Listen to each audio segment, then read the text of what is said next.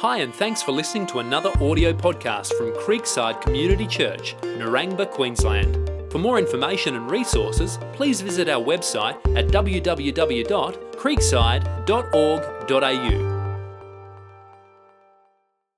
Let's get into our message. There's so many teachings of Jesus that cut across human culture. The countercultural things that Jesus said and things that he put out there that are the opposite of what the world thinks. Some of the things Jesus said would be like outrageous for us today to think that they were, politically correct. And I think probably one of the most countercultural things that Jesus ever said back then, and still very much countercultural today, it's a claim that Jesus made, and it's probably the most politically incorrect thing that Jesus may have ever said. And it came out in these words in John 14:6, which will be on screen. And it says, oh no, that's not what's on the screen. This one. Jesus answered, read it with me, church, ready? I am the way and the truth and the life, and no one comes to the Father except through me. I mean, that's a pretty narrow-minded thing to say, isn't it? I mean, that cuts right across culture. That cuts right across. It's anti-cultural for us today to think if Jesus came in and said, no one comes to the Father except through me. There's only one pathway, he's saying. There's only one pathway for humankind to have a relationship with God. It sounds a bit bigoted, doesn't it? It sounds a bit snobbish, would you say? For some people out there, there's something inside of them that just cannot cope with this statement that Jesus put out there. I mean, we live in a world with endless options, really, endless options in every area of our life. I mean, why not have multiple options to God and pathways that we could get to God? There's a million different options regarding spirituality out there. They can't all be wrong, can they? I mean, some of them must be the right way to God. It's hard to accept for some people that what Jesus said, that there's only one way to God. I mean, why limit yourself of all the options just to Christianity when there's so many spiritual pathways out there that all lead to their concept or their truth of what God is? I mean, there's Buddhism and Hare Krishna and Baha'i and Inner Peace Movement and Transcendental Meditation and Scientology and Islam and Muslim and Hinduism and Jehovah's Witness and Mormonism and Children of God, Masonic Order, Unitarianism, psychic readings, palm readings, tarot cards, seances, spiritualism, astrology, clairvoyance, telepathy, witchcraft, the New Age, the New Atheism, etc., etc., etc. That's just a few of the options of spiritual pathways that all claim to their own gods. I remember quite a few years ago, I attended a New Age festival down in Sydney, a New Age festival, and it helped me. I was actually helping on one of the expo stands. I wasn't part of the New Age, just so you know, at that time. I was on one of the stands in Sydney helping, and we had a stand there, we called it the Christ Consciousness Stand. The Christ Consciousness Stand, right there in the middle of all the New Age festival. And we were there, literally tens of thousands of people poured through, spiritual seekers, seeking and investigating and looking for spiritual answers and trying to find their truth or their choice or, their faith choice. And I had to chat to a group in there as I walked around myself at one of my breaks. And I remember talking to a group called the Raelians. Has anyone heard of the Raelians? Yeah, the Raelians, they honestly believed that they were a select group of people, a select few who were aliens here on earth. And it was actually a religion. This religion was formed back in 1974 by a guy named Claude Vorilhon. The Raelian movement teaches that life on earth was scientifically created by a species of extraterrestrials. And members of this species appeared human, and when having personal contact with descendants of the humans they made, they were mistaken for angels or gods. And Raelians believe messengers or prophets include people like Buddha and Jesus and others who came to inform humans. Now, this cult was organized into 7 key levels and had a hierarchy, and literally thousands and thousands of people are a part of this religion. Some weird stuff. I've only just touched the surface with that one. But I often ask the questions, why do reasonable people hold on to unreasonable beliefs? And I guess we're all searching for something. Every one of us is searching for God. And until you find Jesus Christ, you are always going to be on that search. And I want to show you why today. Today I want to ask you a question.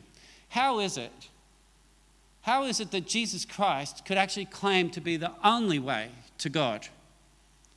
And if he is, what does that mean for you? What does that mean for me?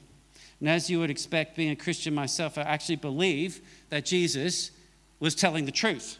And I actually believe I have good reasons to believe this. And I don't think that it's just out of arrogance or being bigoted or snobbish. I actually believe I have some good reasons why Jesus could claim this. And when you look closely at this statement, it makes really good sense, because we're all searching for an answer, and God gave it to us very clearly in Jesus. We all want it, and we all need a pathway that's clear to God. And God created that pathway for us. And that's why this single statement is one of the most powerful and important statements that Jesus ever made. And it's one of the most important pieces of information that our planet needs to hear about, and hear about urgently. So why is it so hard that we could stomach this? Why is it hard for the world to stomach this? Because I think it's because it's countercultural at the core. It cuts against the grain of how we want our lives and what's acceptable in our secular lives. It limits us to one way to God. It doesn't tolerate other ways to God. And tolerating is one of the values of our society. We tolerate anything, we tolerate everything, we tolerate all these different mistruths and misleading ideas. We just live to tolerate them. But Jesus didn't tolerate it. He said there is one way, one truth, one life, and you cannot get there except through me. He was countercultural. And I don't think we like to be limited. When it comes down to it, it's hard to accept that Jesus' words here, because they strike at the core of, I think today I'll share 3 core myths, 3 myths that we could say. Some of you here might hold on to some of these beliefs, but I want to smash those beliefs for you today. Do you want to know what they are? Yeah. Thank you for that one person. Everyone else can leave now, okay? All right, here we go. Myth number 1. Myth number 1, all religions are basically the same. Have you all heard that before? All religions are basically the same. They're all going to lead to God somehow. We're all going to end up there someday. I've heard that so many times. I'm sure you've heard it, that when you strip it right back down to the fundamentals of religion, they're all saying the same thing, that they're all just different spiritual pathways. They're going to lead to the top of the mountain, and we're all going to meet God up there one day. And they're pathways that would encourage people to stick together with love and kindness and universal fatherhood of the great God that we all have. And I agree that there are some similarities between the many religions that are out there. And that's why this is so enticing for people. But when Jesus stands up and says that I am the way, the truth, and the life, and no one comes to the Father except through me, in that one statement, in those 19 words that Jesus said, he is boldly putting himself and Christianity as an exclusive way to God. He is not accepting, he is not tolerating anything else. Because if the path to God is only through Jesus Christ himself, then Christianity cannot be reconciled with any other religion or pathway, the spiritual pathway that's out there in the world today. Not a single pathway. That's why it's called a narrow path. There is only one way, and it's a straight path. If you put your feet on that straight path and put your trust into Jesus with all your heart, then he will take you to heaven for eternal life.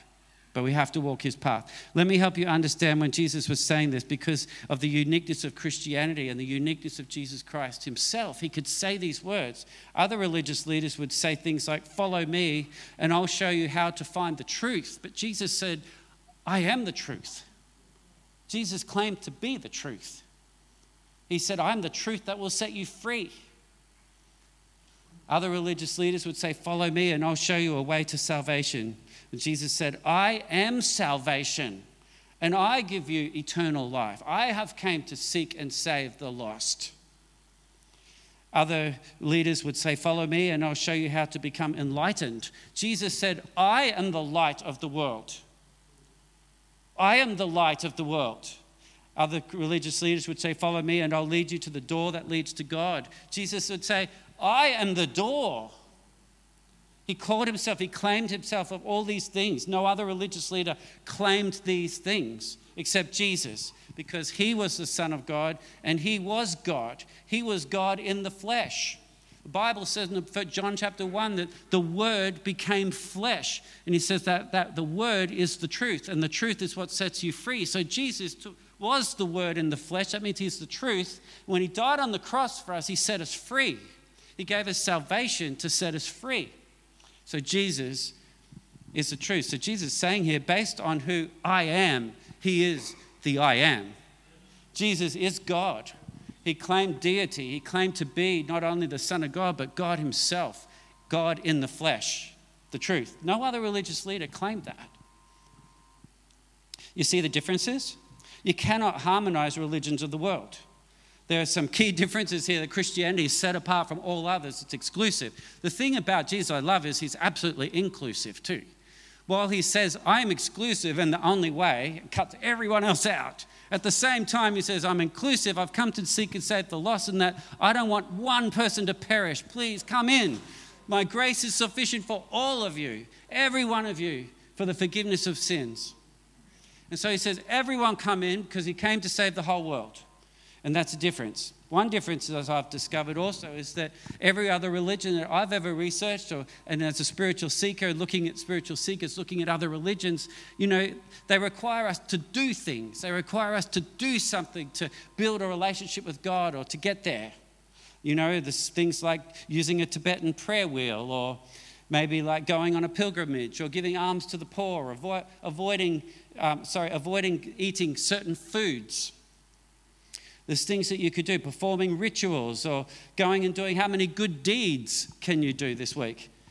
Praying in a certain way, going through cycles of reincarnation and over religious rituals and whatever. They're all just attempts that people have to reach out to God, to have a relationship with God. And the big difference is that Jesus Christ's life and his death and his resurrection was God reaching out to us. It's not us reaching out to God. We can't do anything to reach out to God. He reached out to us and gave us his son, Jesus Christ. God created that pathway to himself by sending his only son, Jesus Christ. He said that nobody could do anything to get into heaven on their own. You may as well stop trying right now. Because we're all guilty of sin. We're all guilty of doing something wrong, some wrongdoing in our hearts. And that's consistent with human nature. And every single person in the world today is cursed with the curse of sin. We were born with that curse. And that's why we need a Savior. We need the perfect, pure, holy blood of Jesus Christ that we sung about it. There's nothing but the blood of Jesus that can wash away my sins. Remember that one? The first song. It was beautiful. That's the message of what we have here. And Jesus said that this wrongdoing that's in our hearts, this sin that's in our hearts, is what separates us from God, because God is holy and perfect. Have you had a time when you felt that disconnection from God? I've had those times where I felt that disconnection from God. Maybe your rebellion or your sin is what separated you from God because he's holy, and I fell into some sin and I felt that distance, I lost his presence in my life at that point. I didn't really, because God has never left me or forsaken me. His presence is with me. God is omnipresent. But my awareness of his presence was lost because I was in sinfulness and his presence is holy. So I had this sense of distance from him. But God has never left me. Amen? It's just me having to turn around and come back to him, in a sense. My own repentance, turning back to him. But our wrongdoing needs to be paid for. Something needs to pay the price. And because he loved us, because God loved us so much, he gave his son Jesus to do that for us as a substitute, as a penalty. Because God's saying you don't have to pay the price. This is a free gift. And so Jesus can pay the price. And that's what the Bible says in John 3:16. For God so loved the world that he gave his one and only son, that whoever believes in him shall not perish, but have eternal life. Oh, wrong one. Doesn't matter. That was God creating the pathway to himself. I mean, God made the path. He made the straight path. And I mean, he is God. He created this universe. He can design the path however he wants. Amen? He made the path. And he is to choose how we're to live that relationship with God. And so it says in 1 Timothy 1:15, here is a trustworthy saying that deserves full acceptance. Christ Jesus came into the world to save sinners, of whom I am the worst. And he chose to do it through love and humility and through making a sacrifice for us. It says in 1 Timothy 2, 3-6, this is a good and pleases God our Saviour, who wants all people to be saved and to come to a knowledge of the truth. For there is one God and one mediator between God and mankind, the man Christ Jesus, who gave himself as a ransom for all people. All we have to do is believe in our hearts and turn toward him in worship, receiving that gift of grace, the gift of love and forgiveness. And we become reunited with him forever because of what God has done for us, not for what we can do for him. We can't do anything to get to heaven, but he has done everything for us to get to heaven. Isn't that beautiful? That's a gift of grace. Other religions are spelt D-O, do. Do this, because they teach you must do these things to somehow have this way to their idea of who God is. But we know that Jesus paid the ransom. God has already done, D-O-N-E, everything for us to have a relationship with him. And Christianity is spelt that way, D-O-N-E, because it's all done on the cross.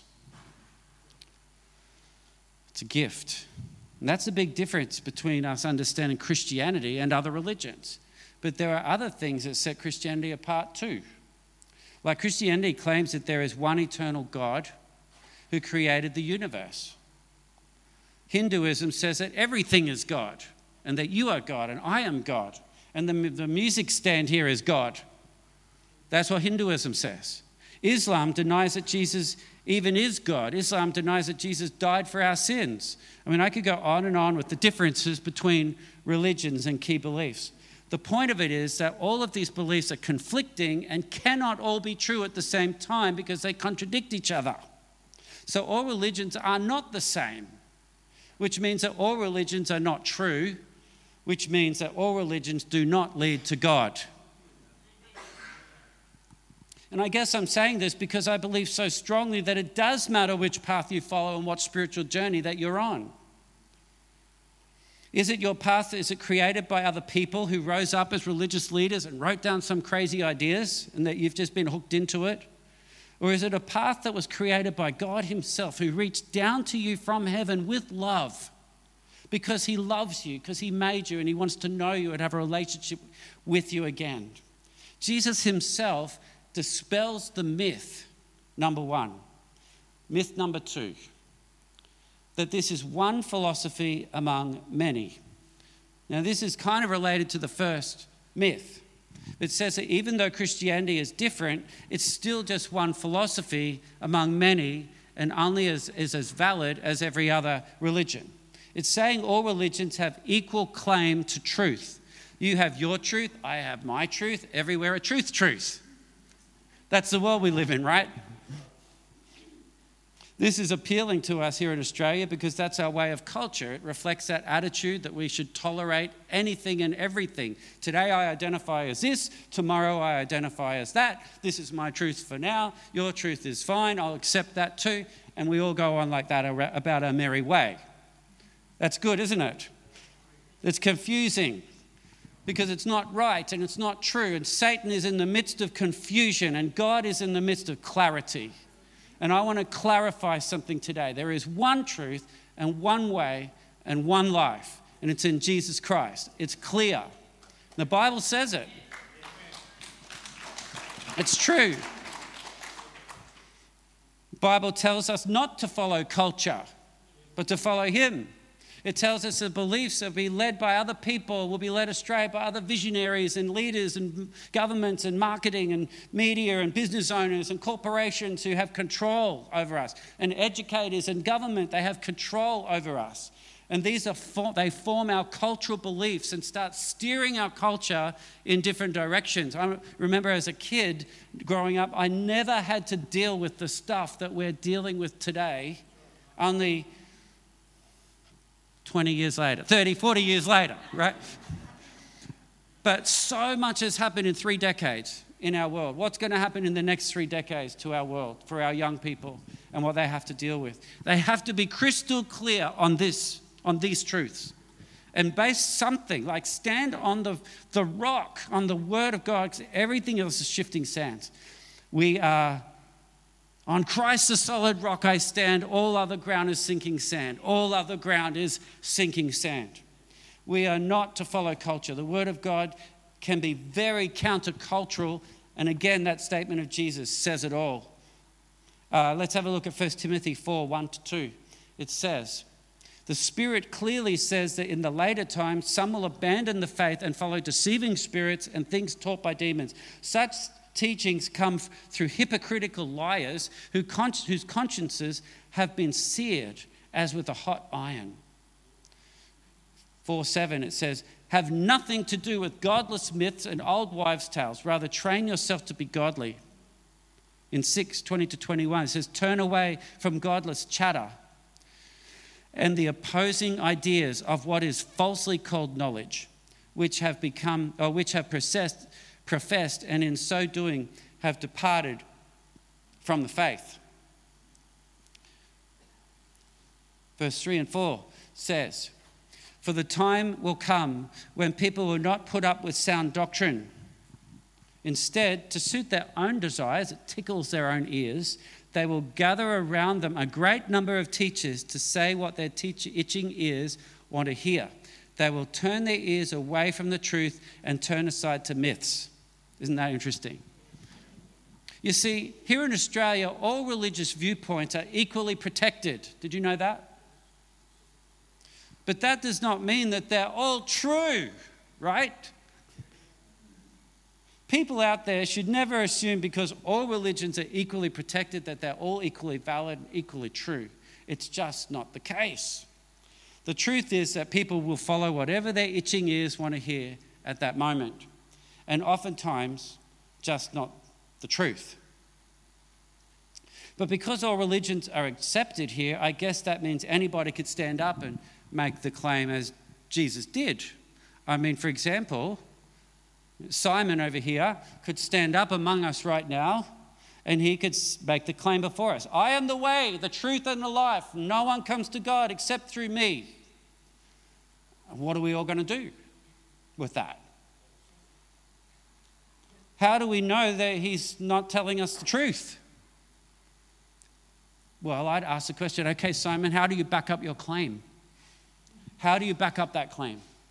Prove it to us. You see, Jesus made that claim real. He backs it up, which makes it uniquely credible from any other person who's ever stood up and claimed to be God in the flesh. For example, Jesus authenticated his claims by being God by living a life without sin. He's the only man who ever lived without sin.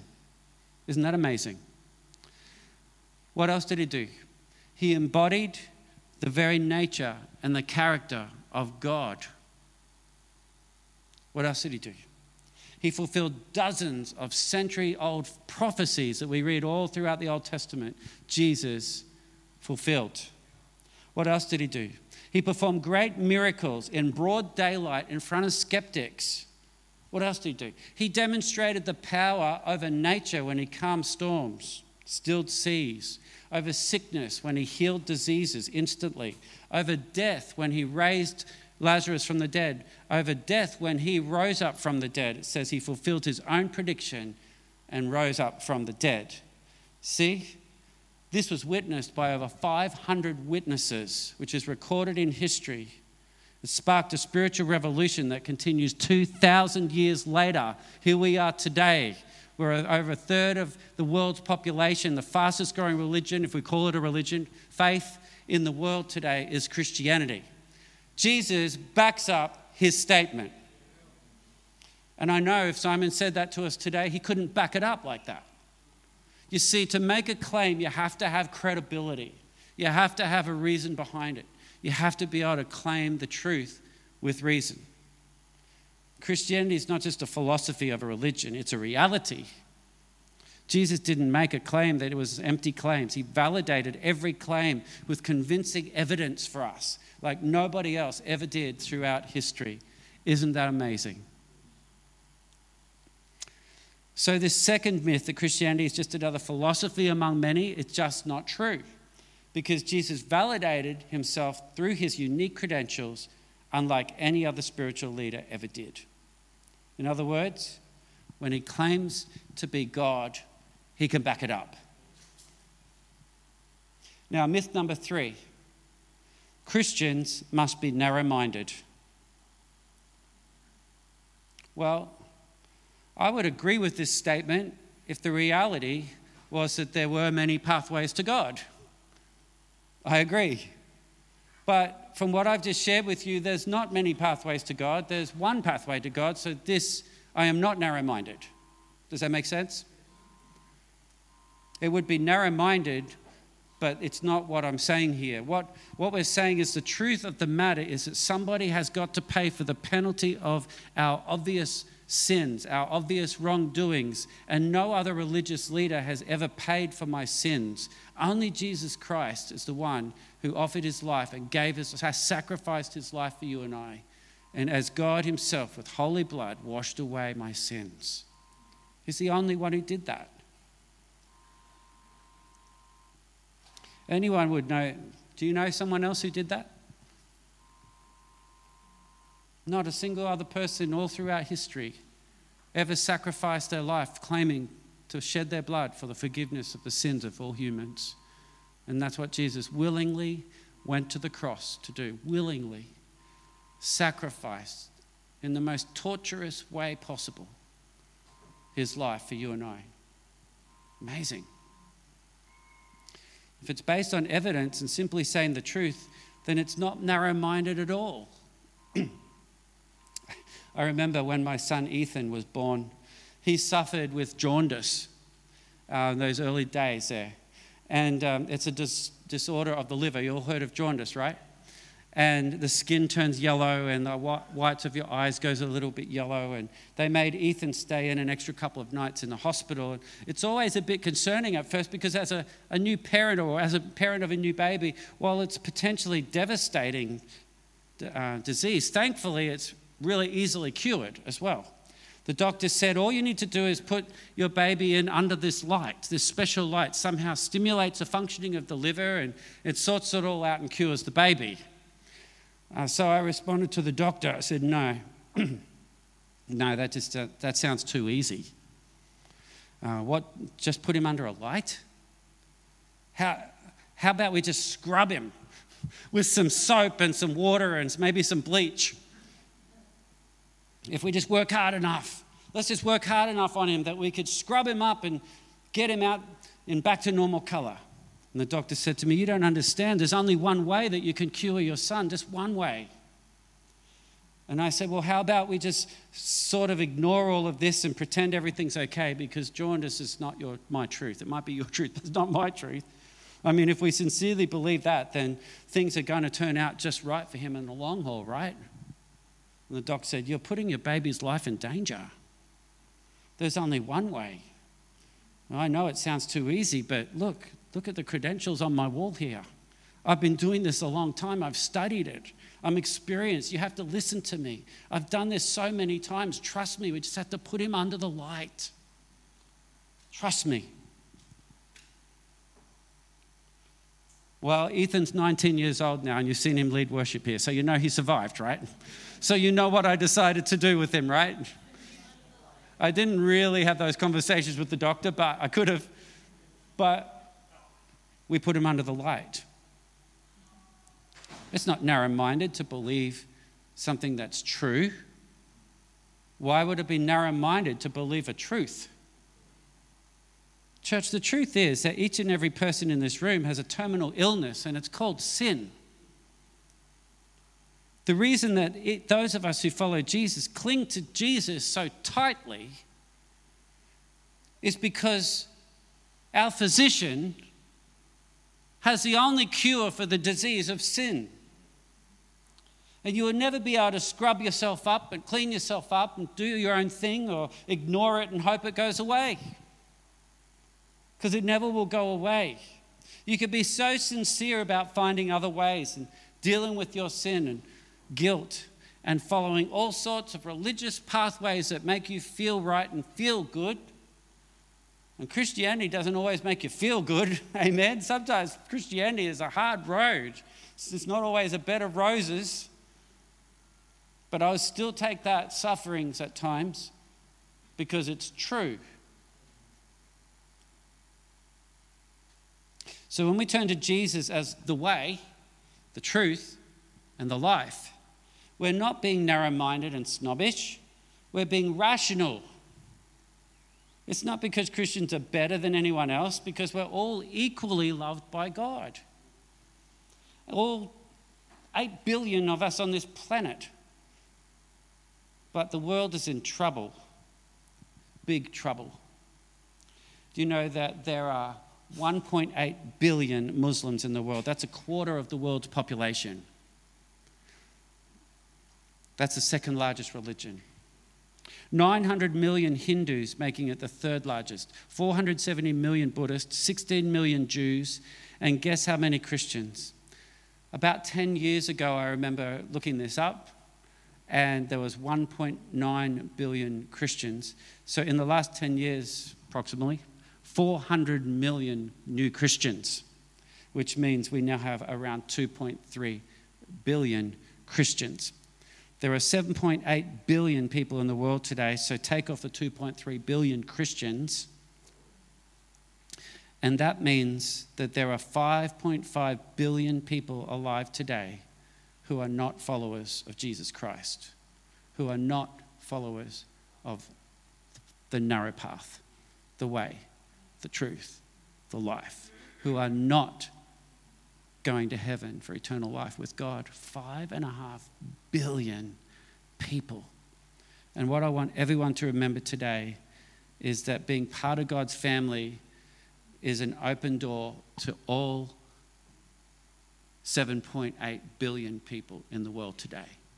Jesus made an exclusive statement, but his heart is 100% inclusive. 100% inclusive. The rich, the poor, the black, the white, ethnic heritage, doesn't matter.